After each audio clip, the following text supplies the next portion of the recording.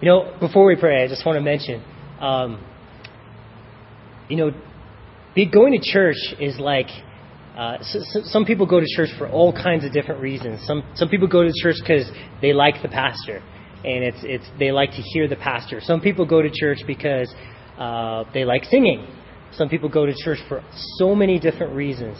And I was having a conversation with our pastor, Pastor Ed, today, and I just hope that the reason why we go to church is to see the power of the Holy Spirit.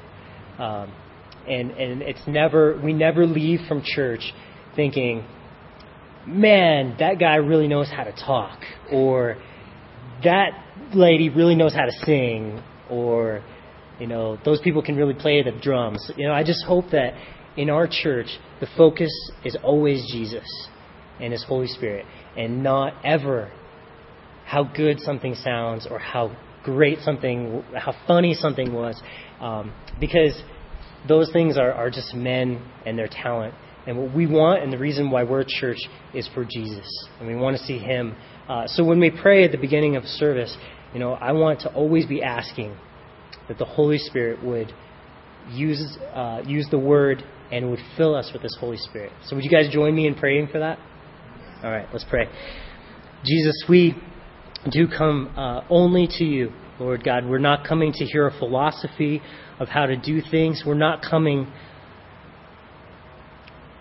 for anything except You, Jesus.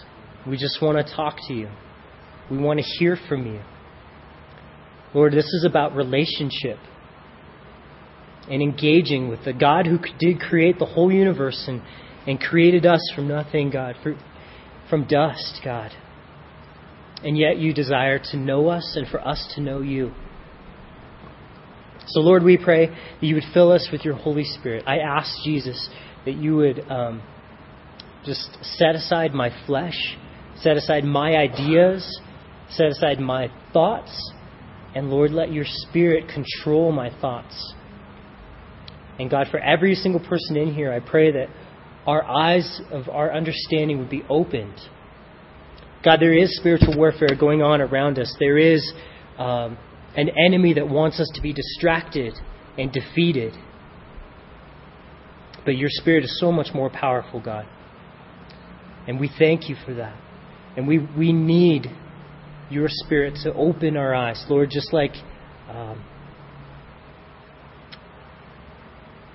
in the Old Testament, they saw how they were surrounded by a whole group of enemies, and yet when Elisha prayed, the eyes of his servant were opened, and he could see the many thousands of angels that were surrounding them. So in that same way, I pray that our eyes would be opened, and that we would get to see the spiritual truths that You want us to see tonight and apply them. So God, we ask these things directly from You, Jesus, the one who died on the cross for us, and we believe that You will be so faithful to answer these prayers right now. In Your name I pray. Amen. All right. We're in Galatians chapter 3, and I'm very excited for what the Lord has for us tonight.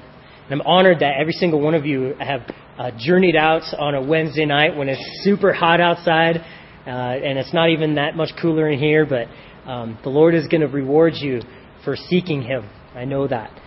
So last week, we read Galatians 3, 1 through 3. And I want to just read verse 3 again for us. It says, "Are you so foolish then, having begun in the Spirit, are you now being made perfect by the flesh?" And we talked about how that means that they had begun their relationship with God by believing. But then they thought that the way to become a better Christian was by efforts and trying hard and working hard. And I wanted to read you guys a little synopsis maybe of what we talked about last week. And it says, an article in a local newspaper told about an inmate in a penitentiary who had lived all but 16 months of his 39 years in various institutions. Born in a women's reformatory of a convicted mother, he spent the first 14 years of his life in prison as a ward of the court. When he was released, he committed a succession of crimes And he explained his behavior by saying, "I don't know how to live on the outside. My home is inside. I want to stay there for the rest of my life." This unfortunate man found security in his bondage. Likewise, adhering to external religious restraints can be easier than serving God in the liberty of the Spirit. This is why some first century believers in Galatia wanted to live under the Mosaic law, even though in Christ they were no longer bound by it. Apparently, they discovered that freedom can be frightening. Many Christians follow a similar pattern. They look for security by placing themselves under a legalistic system that calls for no more than good external behavior. In many instances, the do's and don'ts are merely cultural and not biblical.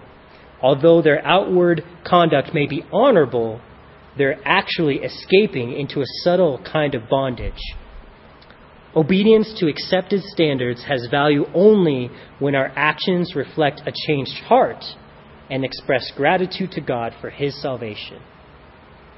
We must not hide behind walls of legalism to avoid the freedom of life on the outside. And that was from a guy, Mr. DeHaan, in Our Daily Bread. It's a devotional thing. And that brings us to where we're at tonight.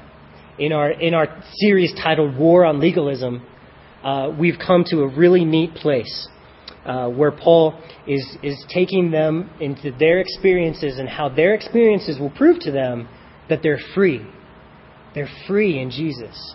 And then he's going to prove to them by Scripture that they're free in Jesus. So we're going to look at those two things tonight. So Galatians 3, verse 4 is where we're going to start. He says, "Have you suffered so many things in vain, if indeed it was in vain?" And again, I'm going to read to you guys the New Living Translation of that same thing because it's got a real good emphasis. It says, "Have you experienced so much for nothing? Surely it was not in vain, was it?" Surely it wasn't in vain. So have you experienced? So that word suffered can also be translated experienced. So here's the question. Have you ever gotten that feeling that you had wasted something that was really valuable? I have dreams like this all the time where I am watching TV and the numbers are popping across the screen. I've had this dream multiple times. And I'm holding the ticket in my hand. And the numbers match, and the number matches, and the number matches. And then all of a sudden I realize I won the lottery. And I'm super excited about it.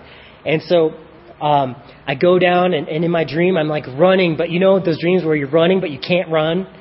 And you're like floating in the air or something, or you're stuck in mud or something like that. There's always some thing that's keeping me from getting there. And then finally sometimes I'll even wake up and I was like, that was a frustrating dream. Let me try to finish the dream. So I'll go back to sleep. And I'll be, okay, so I'll put myself in the dream. Okay, so now I'm at the lottery redemption place. I don't even know what that place is. Where do you win the $1 million? Is there like a lottery store that you go to? Yeah. 7-Eleven just gives you the $1 million? Okay. So in my dream, it's like a store, like the lottery, but I guess that's not real. So hence this being a dream.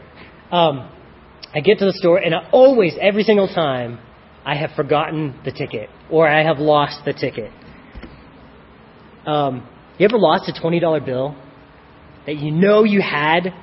Oh, that feeling of losing something that was valuable is just so frustrating to me. One time when I was in junior high, I did a lot of weird things in junior high. Were you guys awkward in junior high? Man, Julie's hand was like, yes! I can picture that.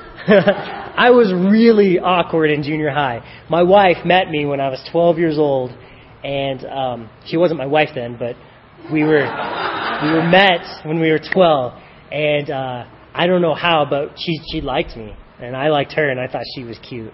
But we were both a little bit awkward, huh? I think I was more awkward than you. But I did some weird things, and I kind of had these weird... So one time I went to Las Vegas with my parents, and in Vegas they have so many things that you can just buy that are weird, you know. And when I was there, the big thing was these puppets that they looked like a monkey, and you put your hand in it, and you controlled the arm with one arm, and I thought they were so cool. And I had like a life savings of like $42, and I wasn't very good. I'm still not very good at saving my money. But when I was there, I was like, oh, this is so cool. And I got infatuated by this monkey puppet thing. And so I spent all my money, because it was like $44. My mom gave me like $2. And I bought it.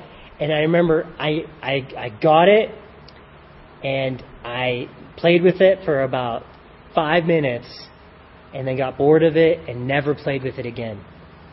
Never used it again. I thought I was going to be the coolest kid. And then I got home and I was like, this is a puppet. What am I doing? Don't tell Brandon I said that.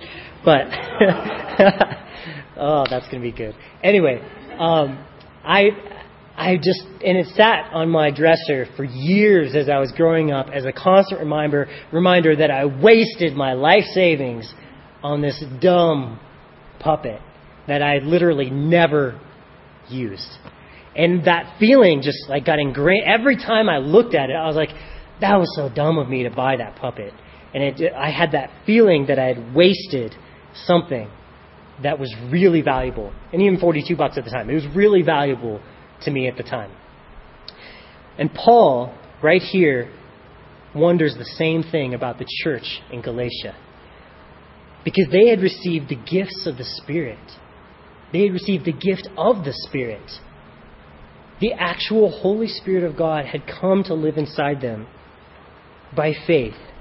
But yet he's saying that what they had received would amount to no lasting value because of how they were acting. Because they were trying to walk by the law and not walk by faith. And he's like, have you really experienced all this for nothing? Are you putting the Holy Spirit on the shelf and trying to be a Christian in your own efforts? And that difference was just like, you can tell, Paul's like heartbreaking. He's like, have you suffered so much? Have you experienced so much? Was it in vain? I just don't want my life to be in vain. I don't think any of us do. And so that's why we have to be able to recognize when legalism has crept into our own hearts. Because it's so tricky and deceitful. And we think, oh, I'm just trying really hard. And that should be our first key when we hear that word try. So his argument now is from their own experience. Did they get filled with the Holy Spirit when they believed? Yes. How? Well, they heard the word and believed it. And so God gave them the Holy Spirit. They were pagans. And then they became Christians, filled with the Spirit. They had a heart change. They had a new life inside them. And that's the biggest change that happens when you're a believer, is you get a new heart overflowing with new desires and a new life. And that's this valuable treasure that Paul is saying they got, was this new life, a new heart. John 7:38. I'm going to read it to you. It says, he who believes in me, as the scripture said, out of his heart will flow rivers of living water. So Paul is using this event, this experience, to show them the error of their ways.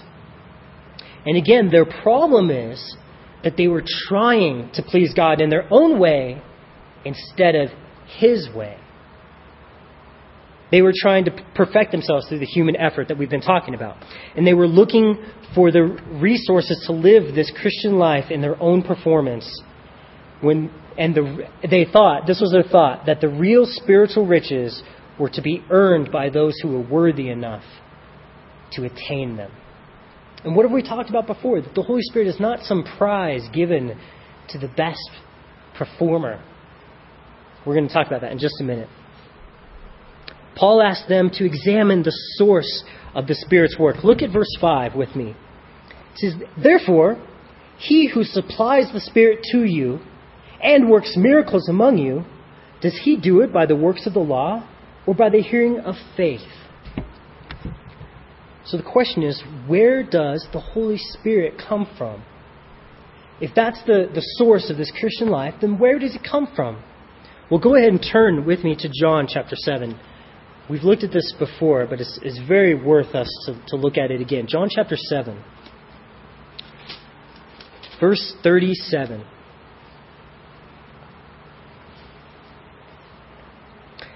It says, "On the last day, the great day of the feast, Jesus stood and cried out, saying, 'If anyone thirsts, let him come to me and drink. If he who believes in me, as the scripture has said, out of his heart will flow rivers of living water.' But this he spoke concerning the Spirit, whom those believing in him would receive. For the Holy Spirit was not yet given, because Jesus was not yet glorified." So, the Holy Spirit, the answer to our question, where does the Holy Spirit come from? It comes from Jesus. That's where it comes from. And how do you qualify for Him to give you this Holy Spirit? How do you qualify? Well, He says here, you got to be thirsty. You got to be thirsty. You got to have a spiritual need, a desire to be filled. How many of you guys have a spiritual thirst that you want to be filled? Maybe it manifests itself in being uncomfortable in the place you're at, with your job, with your marriage, with your life. You have this spiritual need. Maybe you just know that you're not putting your best effort forward at your job, and you understand that it's a spiritual problem. It's not about trying harder. There's something going on inside you. And that spiritual need is your qualification to ask Jesus for help. He doesn't say you have to be pretty, which is awesome for most of us in here. He doesn't say you have to be smart, which I think is awesome for all of us in here. You don't have to have any qualifications except a thirst, a need. And then it's the second question I have, or observation I have about this, is to what extent does He satisfy someone who asks Him? How far does He go to satisfy? Well, what does He say? He says, like rivers, when all you asked for was a drink. You guys ever been up in the mountains and been super hot, and maybe been hiking and forgot your water? I've done that a few times. And you're not supposed to, but sometimes there's just a cold river that just looks so delicious. And if you're up high enough, maybe you can drink it and not get Giardia. Don't do this, but I have before. Just been so thirsty that I took and I drank of a mountain stream that was basically coming out of the rocks, and it was so delicious. And that refreshment is what Jesus is offering, but it's not just a cupful or a handful or even a canteen full. It's like rivers, He said. You won't be able to contain how much He wants to fill you up with satisfaction, with blessing. And if you just understand that He's the one that's giving it and come to Him to be filled. That's the only requirement, is that you come. What did Jesus say? If anyone thirsts, let him come to church to drink. That's not what He said. If anyone thirsts, let him come to the priest. Nope. If anyone thirsts, let him turn on his TV. None of those things. And yet those are the things that tend to be the world's answer to quench the thirst inside their heart and their soul. But He says, come to me. No one else. Just come to me. That's it.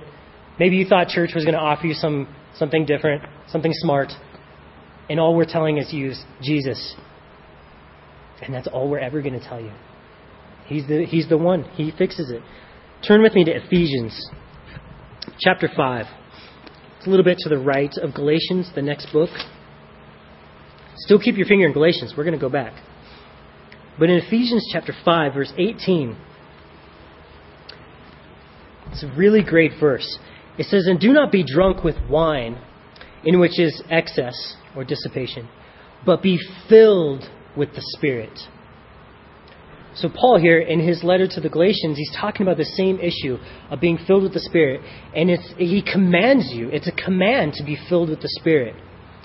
This is how ministry works. And this is why we talked right before I started teaching and prayed tonight that we wanted this to be a Spirit-filled time. Because God commands it to be. If we come into church and we're trying to figure things out, we've already messed up. We've already fallen. We're commanded to be filled with the Spirit. So you guys should all know. So my job then, my ministry right now is to explain to you or make sure that every single one of you knows how that happens. How do you get filled with the Spirit? And we talked about the question, where does the Spirit come from? It comes from Jesus. So you all know now, it comes from Jesus. And how do you qualify? You've got to be thirsty. Well, that's easy. I think we all qualify. And then we're commanded here then, be filled with the Spirit. And the actual Greek there says, be always being filled with the Spirit. So it's in this tense that kind of is awkward in English, but it proves a point, and it goes to the point to say that it's a continual thing on a daily basis. This isn't just the one time when you got saved. This is our life on a daily basis. This is how the Christian life works. This is how ministry should work. This is how church should work. Every time we go to church, it should be the Holy Spirit filling us. The Holy Spirit filling us every day. It's a daily process of asking, waiting, believing, and receiving. And then working really hard. No, not that last part. But yet that's what we think. We constantly fall back into that. So the how-to never changes. It's always the same. You will be filled if you ask in dependence upon Jesus. You will. And so when we prayed before this study, I did ask in dependence. I depended upon the Lord. And I believe with all my heart that He heard my prayer and He's given us His Holy Spirit right now. We're living this right now that we're talking about in reality. So there's two relational realities that I want to draw our attention to when it talks about asking the Lord in dependence. The first one is humility, that in order to ask Him for something, you have to admit that you need something from Him. And I think that's the part that sometimes we get tripped up on. Like, did I really need the Holy Spirit to just drive to work today? In reality, yes, you do. And the amount of humility you have will show itself in how often you're asking the Lord for His help. Because humility is your dependence upon Him. And the second relational reality is faith.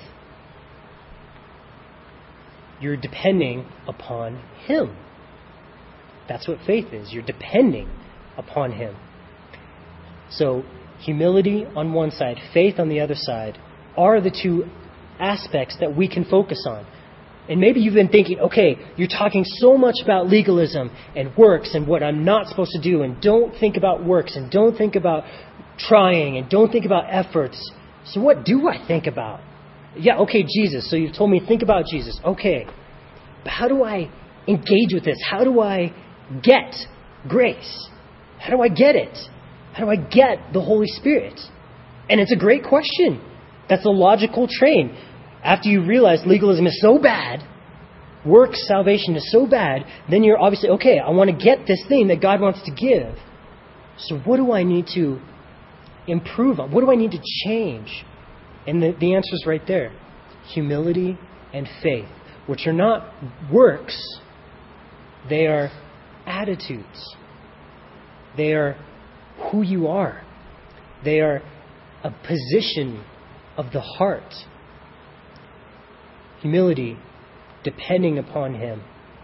These things are the things that we can improve. These are the things that you can decide, I am going to grow in my faith. And so the Bible even tells us how we grow in our faith. Do you know what it says? Faith comes by hearing, and hearing by the Word of God. So reading your Bible will grow your faith. Humility is grown through prayer. Because you can't be coming to the Lord and not be coming to the Lord. When the very act of praying is an act of humility. So the more we pray and the more we read our Bible, we are spiritually engaging with God. That's the practical way that we can engage. But we got to be so careful, because then we'll go and our fleshly mind will say, all right, well, I prayed 10 minutes and I read my Bible for 10 chapters, so I'm going to get the Holy Spirit because of my works. And all of a sudden, it's worthless now, because you lost it. You lost it. And so there's that fine line between our heart wanting to know Jesus and spend time with Him, and our heart wanting to work for rewards. It's such a fine line. So, but he asked them, he says, was it by the works of the law or by the hearing of faith? Back in Galatians. So go ahead and turn back to Galatians, where we're at. And again, in verse 5, he says, he that does it, does he do it by the works of the law or by the hearing of faith? He's kind of presenting this choice to them. Paul, he's repeating the phrase from verse 2 that we looked at last week, because he wants to emphasize that they have a choice. Which will it be? Do you believe you're blessed by the works of the law or by the hearing of faith? Will you earn what you deserve?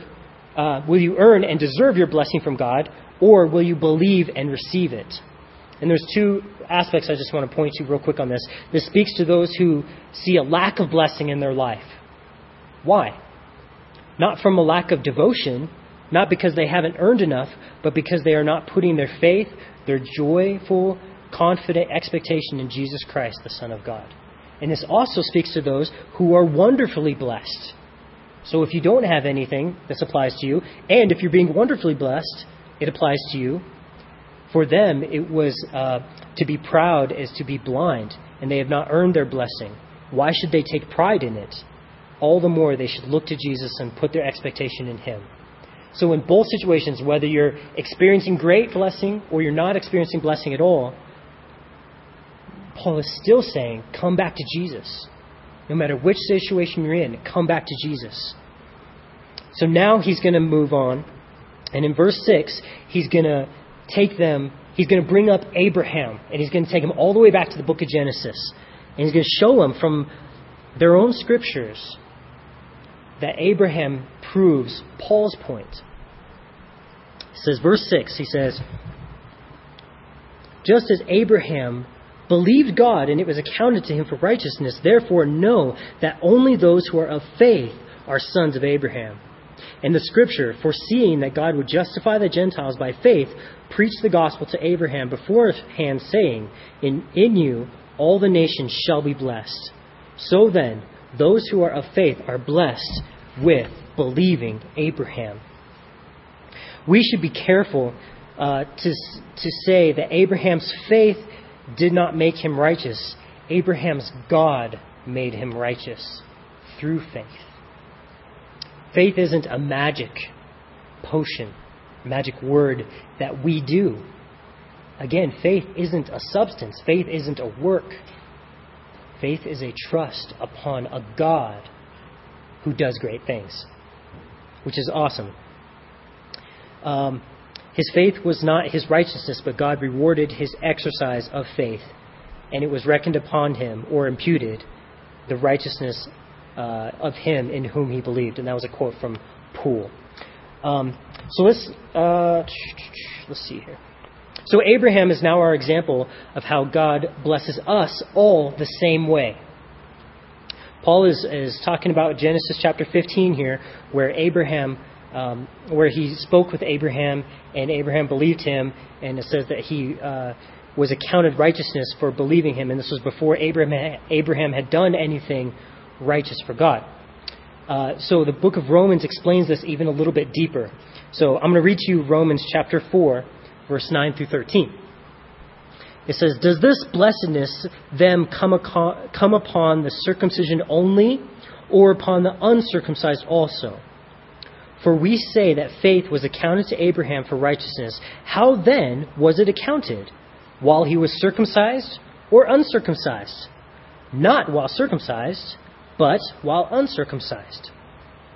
And he received the sign of circumcision, a seal of the righteousness of the faith which he had while he was still uncircumcised, that he might be the father of all those who believe, though they are uncircumcised, that righteousness might be imputed to them also. And the father of circumcision to those who are not only are of circumcision, but also walk in the steps of the faith which our father Abraham had while he was still uncircumcised. For the promise that he would be the heir of the world was not to Abraham or to his seed through the law, but through the righteousness of faith. So, all that was saying, Abraham pleased God and received a blessing of being right with God before he did anything good. Before he did anything good. And that's so key. You know, we sing the song with the kids. You guys heard it? Father Abraham had many sons. Many sons had Father Abraham. I am one of them, and so are you. So let's just praise the Lord, right arm. And I remember singing that when I was in high school, and I had no idea what it was talking about.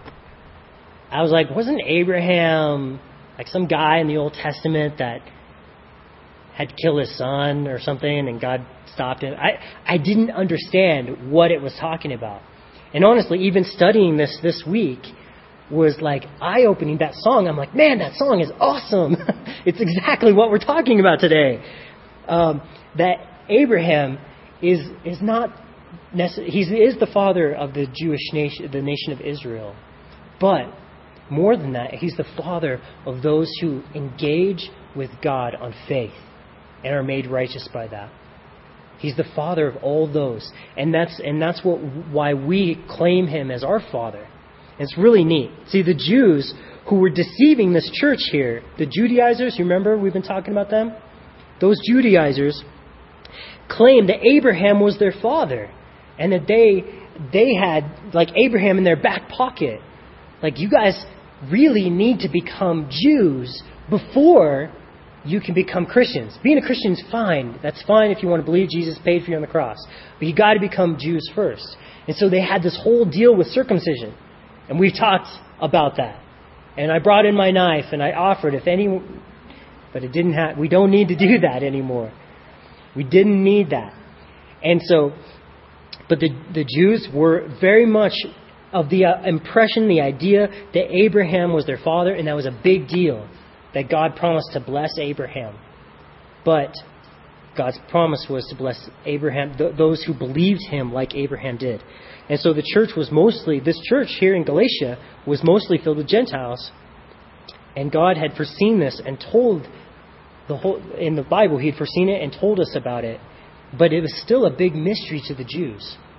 They still had a very hard time culturally understanding that the Gentiles could bypass the whole Jewish system, bypass all the laws, and go straight in and become a son of Abraham. So some believe in God. The Judaizers, they believed in God. Abraham believed God. He believed God. And that's the difference. Generally speaking, ancient rabbis did not really even admire Abraham's faith. They believed he was so loved by God because he was thought to have kept the law hundreds of years before it was even given. For these and other reasons, then, Paul brought up Abraham, and it would have been a complete surprise to his opponents. Paul's emphasis, who believed that Abraham proved their point. So Paul's emphasis on Abraham's faith must have come as a complete surprise to the Galatians too. And that's a quote from Henry Morris. So Paul, again, uses the skillful warfare of his words, and he uses the Word of God as his weapon. So he says, back in our verse here, he says, therefore know, in verse 7, therefore know that only those who are of faith are the sons of Abraham. And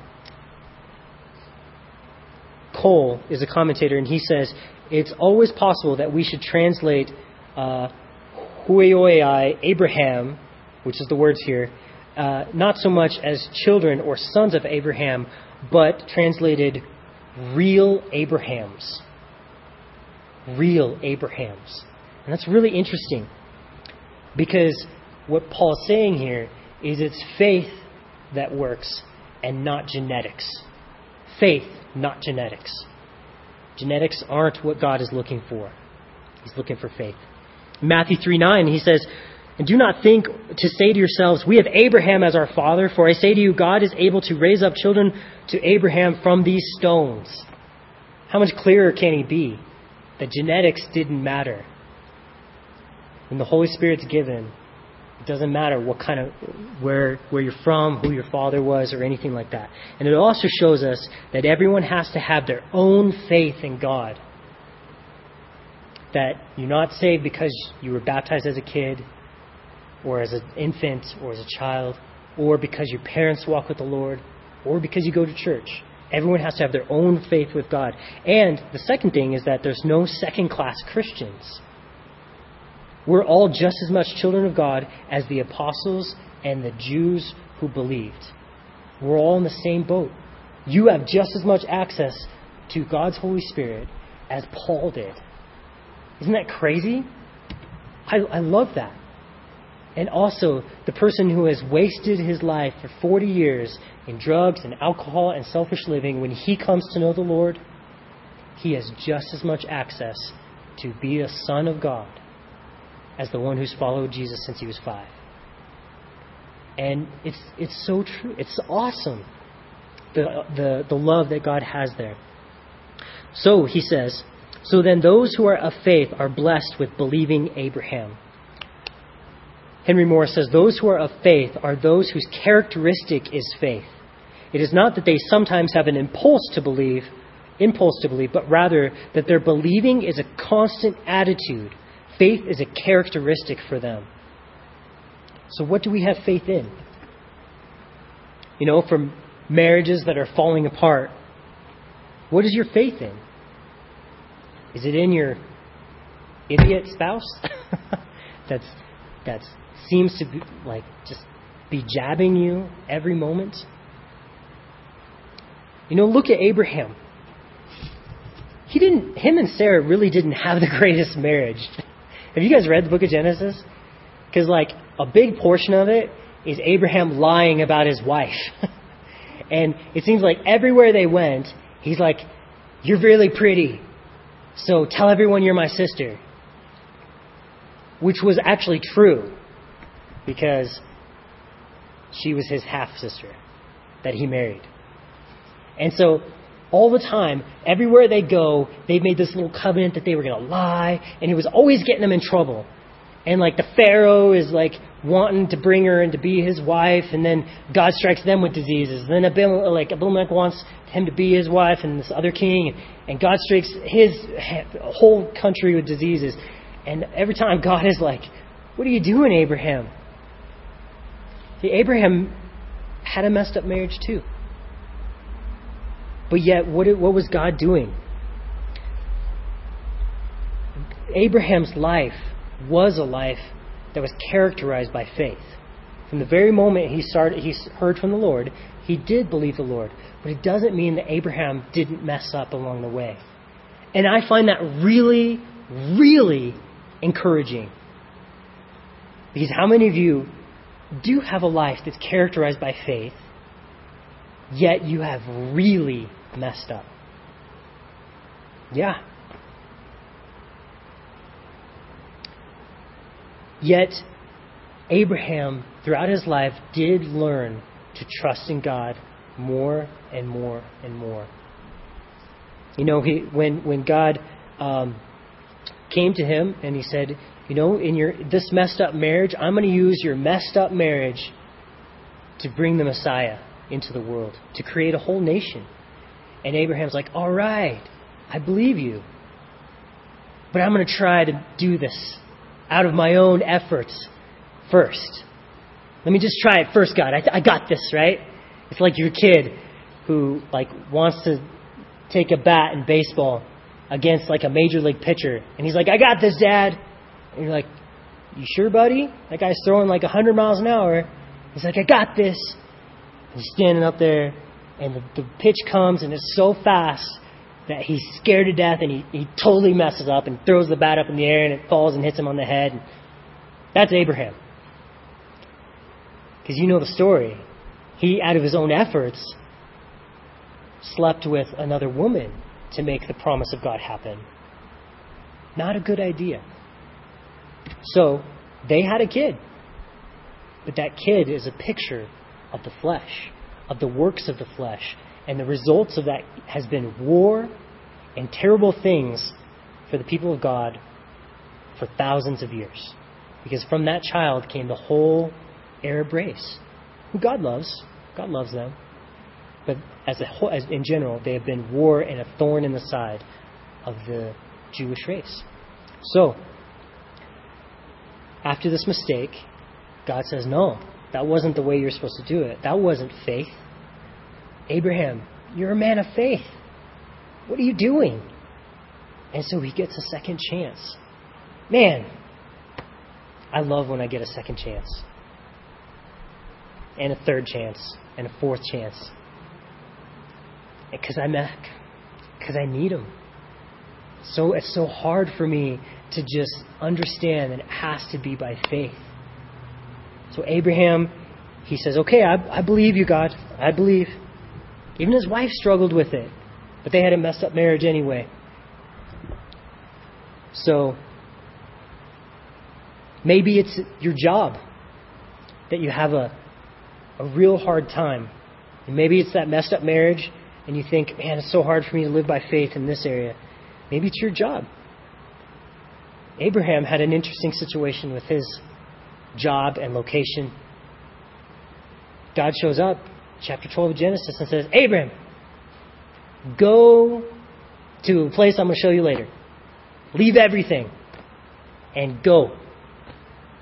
Talk about not knowing where you're going to work, not knowing where you're going to get your sustenance from, not knowing how you're going to provide for your family, and having to live by faith.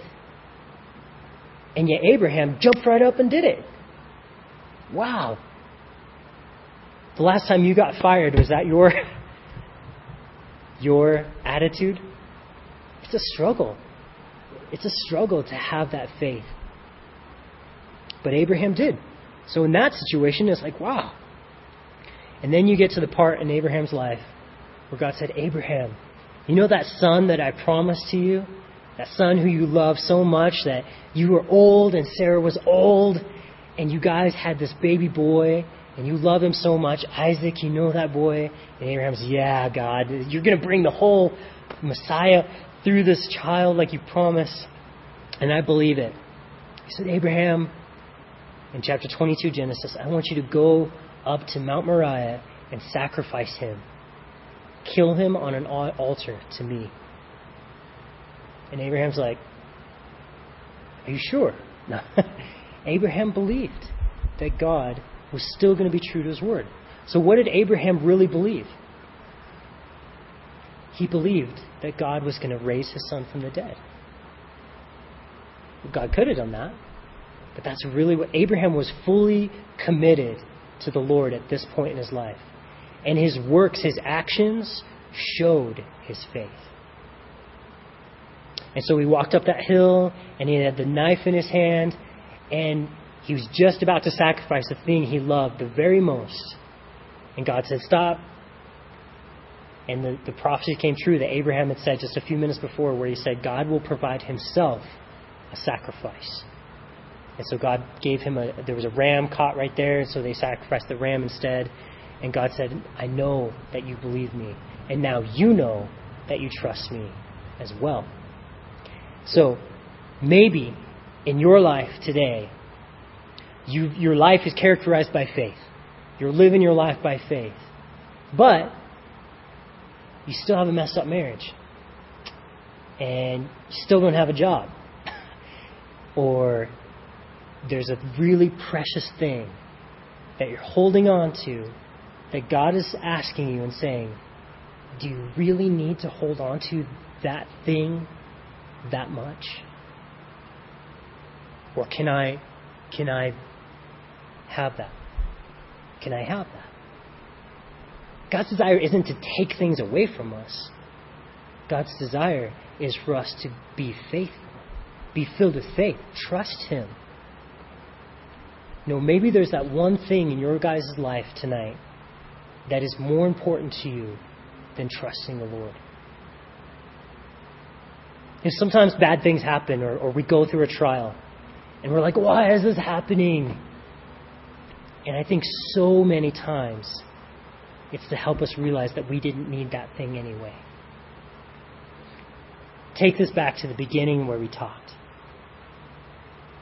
I hate that feeling of having wasted something. Yet that's exactly what I do when I hold on to something and don't offer it up to the Lord and live by faith in that area. When I so want this thing, and it can be a good thing. In my life, it's been, I wanted to be in ministry. And that's a good thing. But I went through years where God asked me day after day after day to put that desire and that blessing on the altar and offer it up to Him. And to say, Lord, I trust You in this thing. And in the right time, at the right place, He took care of it. And I have a testimony that I can tell you that. And there's other things in my life that go that same way. See, we're so much like Abraham, guys. As we're walking and learning to walk by faith, we fall, we get second chances, and then we come to this point where God's like, what is it that you're holding on to? I remember in college, one quick story. I was going to college, and I was really into music, and I was like, I love my guitars. And I remember packing up my car, and I didn't even have room in my car for all my guitars that I was taking to college. I was just going to keep them in my car or whatever. And it was a big deal for me. And God spoke to me one day, and He asked me to place a guitar on an altar to Him. And what that looked like practically is He put someone in my mind and said, I want you to go give your really nice guitar to this guy. And just give it to him. And it was as clear as anything I've ever experienced in my life. I knew that's what God wanted me to do. And so I did. I went and I gave him that guitar. And I didn't play guitar at college. I spent 2 years just seeking the Lord.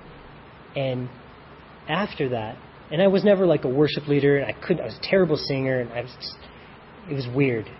I don't even know why I was so into music, but I was. And it was this big heart thing with me. When I put it on the altar, though, at a time later in my life, someone gave me a guitar. And God had worked in my heart to teach me how to lead worship. And that was a really practical thing in my life of offering something up to the Lord. And so I just wanted to share that little story about that. So if there's something in your life that God has brought into your mind as I've been talking that you're holding on to, Paul is teaching us here in Galatians that Abraham shows us, the Scriptures teach us, that God is after your faith. God is very concerned about your faith. He's more concerned about your faith than how comfortable you are, than what house you live in, and what car you drive. He's more concerned about your faith than even your own children. He's very concerned about your faith. He wants nothing to get in the way of Him and your faith. That's how important it is to Him. Not your works. Your works aren't that to God, but your faith is. So let's pray and ask the Lord to take away those things that are a barrier between us having faith and us holding on to it. So let's pray about that. Jesus, I don't even know why our Bible study went that direction tonight, but I trust You. I trust You completely. That this, whatever reason You had for having us talk about this, Lord, is perfect. And God, that there's I know things in my life still that I need to grow in trusting You in. Lord, I pray for everything in our lives, that everything we would test and hold on to what is good too. That we would test everything and hold on to that which is good. That which causes us to have faith in you, or that which we are placing our faith and trust in you. And God, if there's an area in our life where we're thinking that we got it under control, Lord, teach us humility in those places. Because we don't have it under control. Our flesh is far too wicked. And the enemy is far too cunning for us to think that we stand of our own efforts. But Lord, you say that the man who puts his trust in you would never be put to shame, and we won't be confounded by the enemy when we put on the armor of God and when we put our trust in you. So Lord, we do put our trust in you, Jesus. No matter what we're going through, Lord, we trust you. That is for our good, that we're going through it, and that you, our God, are going to take us through these things. Lord, we need you. There's no one else on earth that we desire but you. Jesus, we thank you so much for your great love and for everyone here. In your name we pray. Amen.